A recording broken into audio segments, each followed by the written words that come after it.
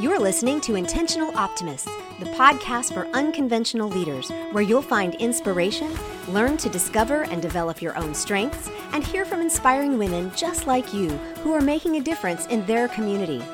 Who knows, you just might find yourself stepping up as the next unconventional leader right where you are. I'm your host, Andrea Johnson, the original Intentional Optimist.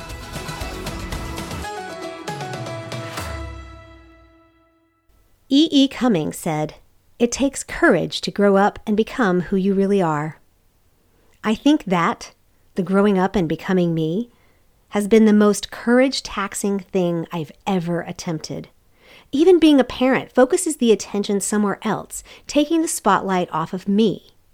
But figuring out who I am, what I stand for, and how I need to show up in the world, that has taken courage. Welcome to episode 8. Today, you guessed it, we're talking about courage. Now, there are so many areas where we can apply this right now, and I can't tell you exactly where you need to apply it, but I personally apply all these principles to the continued need to grow up and show up as me. I hid behind a socially accepted facade for so long that just understanding that my voice, with its unique perspective, expertise, and wisdom, is valuable and needed, then showing up each day as me is a win. So what does courage look like? Well, I believe there are 3 main components. There's no way around the idea that the first of them is leading. Yep, it means being willing to be out front. Be that lead goose, so to speak. You know what I mean.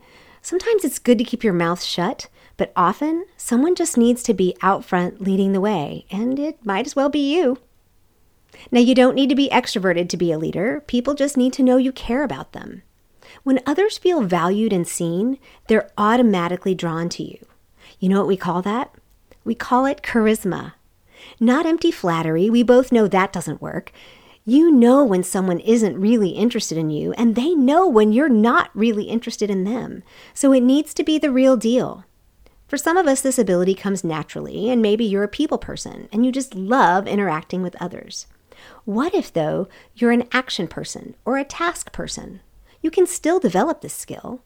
I have this conversation within the corporate world when it comes to how the upper management view their employees. Are they an expense to be managed or mitigated? Or are they assets that can increase in value and be developed? When you see people as inherently valuable, you just interact differently. You make different choices. You use different words. You use different body language. Others can tell what you think of them. When they feel valued, they'll follow your lead, even if you're not in a position of leadership. Now, one of the best ways to do this is to put others' needs ahead of your own. Simply put, serve others. As we heard last week from Julia Roberts, she views her job in the mortgage industry not as sales, but as a way of helping others achieve their goals and dreams. This makes her extremely popular and landed her on so many civic and nonprofit boards, she had to start turning them down. Serving others means you just choose to put their needs first, which changes your perspective. If you're a parent, I don't need to explain this to you. A new baby or child in your life changes everything. How many movies can you think of right off the bat where this is the entire premise, right? Selfishness goes out the window. What if we started using that kind of thinking about everyone else? What differences could we make in our communities? Now, another important way you can lead is through sharing your vision. Not everyone has the ability to see what may be out ahead, and when you're that lead goose, you automatically have a better view. So share it. Maybe you're somebody like me who's a horizon thinker. I tend to look out a good bit further than most people. And while my husband doesn't always like the fact that I think 3, 6, or 9 months down the road, especially when he doesn't like what I think I see, because, you see, he's much more of a tree-oriented guy and I'm a bit more of a forest-oriented girl. This isn't necessarily about being right or wrong. It's about seeing the big picture. He ends up coming back to me and admitting that I was right, which I never turned down. But this is also how I help my coaching clients. Sometimes I can see things they can't because I'm outside looking in, or maybe with them it's the tree versus the forest. Either way, sharing that vision with them opens their eyes to new possibilities. The second major component of courage, and a bit of an obvious one, is being adventurous. Now, don't tell me you're a homebody, because so am I. You have to choose to change your perspective here.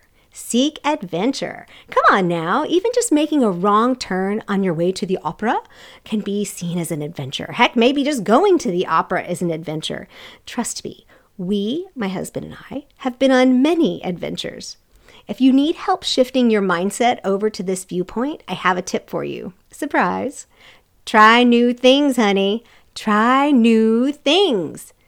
My sister had kids over 14 years before I did. In fact, she was actually pregnant with my niece at my wedding. So I had plenty of years to watch and learn. Not that I did, but that's a whole other story. When her kids were young, there was a period of time where she really wanted them to expand their food choices. So each day she would set out a new fruit or vegetable for them to try. Granted, there were a few surprises. One day we'll eventually tell you the story about how she cooked a cucumber instead of a zucchini, but overall, they discovered new flavors they didn't know they liked. Now, last fall, I ran a 30-day challenge to try something new every day. And I tell you what, if you're interested in doing that with me this fall, snap a screenshot where you're listening, tag me, and give me a Try New Things hashtag. I am game to jump back in. We can make November the Try New Things month. The reason this is important is that it teaches your brain to keep learning and expanding. Everything you try or learn develops new neural pathways, kind of like cutting a new path through the woods or really tall grass. At first, it feels hard and there's a lot of resistance, but with each trip over that pathway, it gets easier and easier. That means the next time you come up on a challenge or an obstacle, you have both the conditioning for paving a new path, and you might already have several more routes from which to choose, which gives you the ability to live what I like to call undaunted. When you aren't intimidated or discouraged by your circumstances, you live with the understanding that you actually can do hard, new, or really different things. But most of all, if you're going to be adventurous, for heaven's sake, make it fun. I'm learning a whole lot about being what I call a challenge acceptor. You see, having a 6th grade boy means that recess consists of tree limb sword fights and trampoline acrobatics. Lunch then means a quick round of Uno Attack or Skip-Bo. True confession, my husband is way better at this than I am, but I'm learning. Breaking up your day with a little fun and activity boosts serotonin and feelings of hope. Making a game out of trying new fruits and vegetables, even if you should have used a zucchini, is a little like the philosophy Mary Poppins used. You know, a spoonful of sugar and all. Now, the third main component I see in courage is resilience. This is the ability to bounce back from adversity and hardship. And it may not come naturally to you, but if not, consider this. You can grow and develop your resilience. It starts on the inside, and we usually identify this as growing in character, who you are when no one's looking. This means you decide upfront to do what you say you're going to do, even when it's hard. Now, I am notorious for pushing my to-do items off to the next day, and the next day, and the next. And eventually, things will come due, and I have to follow through on my commitments. But this doesn't only apply to tasks. Acting in accordance or alignment with your principles can mean you have to do some hard things. It's easy to come up with examples of this in parenting, but what about at work or church? How about in your community or the PTA? Right now, this is incredibly relevant in how we treat those with whom we don't agree on politics, racial reconciliation, mask wearing. If I truly value each person, then how I interact with them should reflect that. I think character matters. We are role modeling for anybody watching, and we're teaching our kids how to live and function in this crazy world. This doesn't mean I don't stand my ground on issues I believe are important. It just means I desire to show that I honor and value people. Now, when you do this with consistency in the small, everyday stuff, you can then make big changes. James Clear, in his book Atomic Habits, yes, I talk about this all the time, lays this down as one of his fundamentals.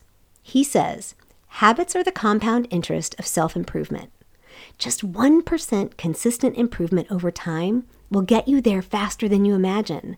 A slight change in your daily habits can guide your life to a very different destination. Think about when you're driving on the highway and you adjust the steering wheel just a little bit to the right. Makes a big difference, doesn't it?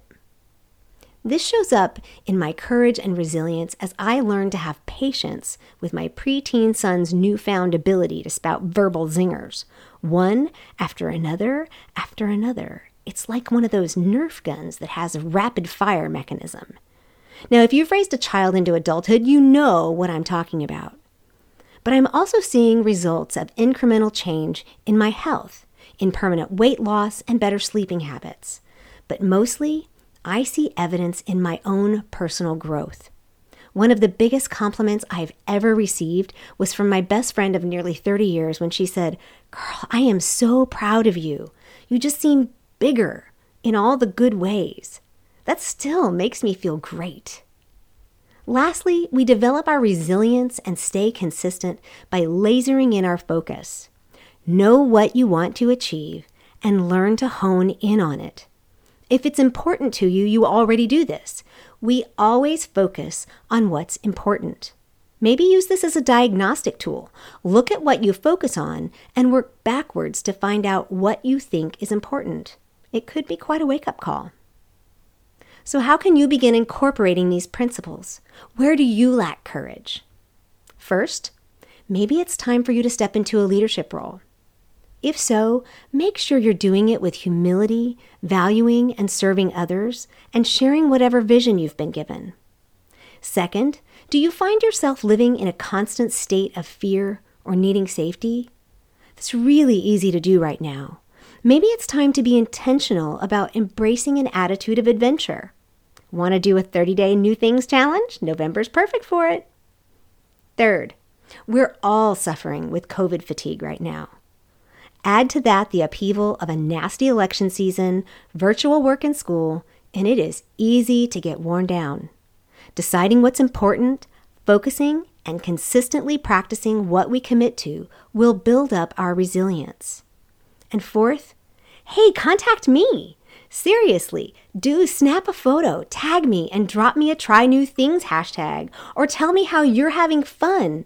I'd love to hear your adventures in the middle of all this mess. Of course, if you're someone who likes steps and specifics, I do have a blog post for you, and it's titled Develop Quiet Courage, 12 Steps. Of course, the link is in the show notes. And if you just want an easy way to do your own 30 days of new experiences, there's a link on that page that will give you a quick one-page journal.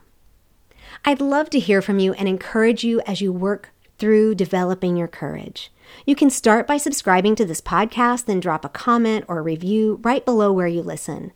As always, you can email me at andrea@theintentionaloptimist.com and let me know how I can be your professional encourager.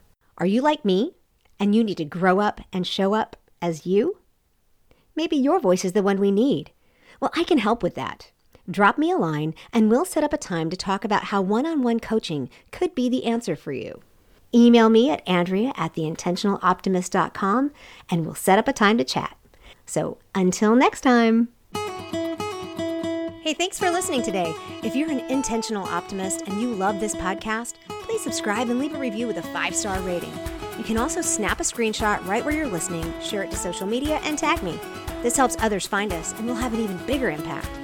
If you're curious what it would be like to work more closely with me, or just to step up as an unconventional leader yourself, I invite you to schedule a free discovery session to talk with me and learn more.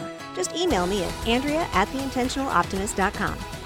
If you're looking for an encouraging and uplifting community on Facebook, hop on over and join the Intentional Optimist Group, women encouraging women from all over the globe.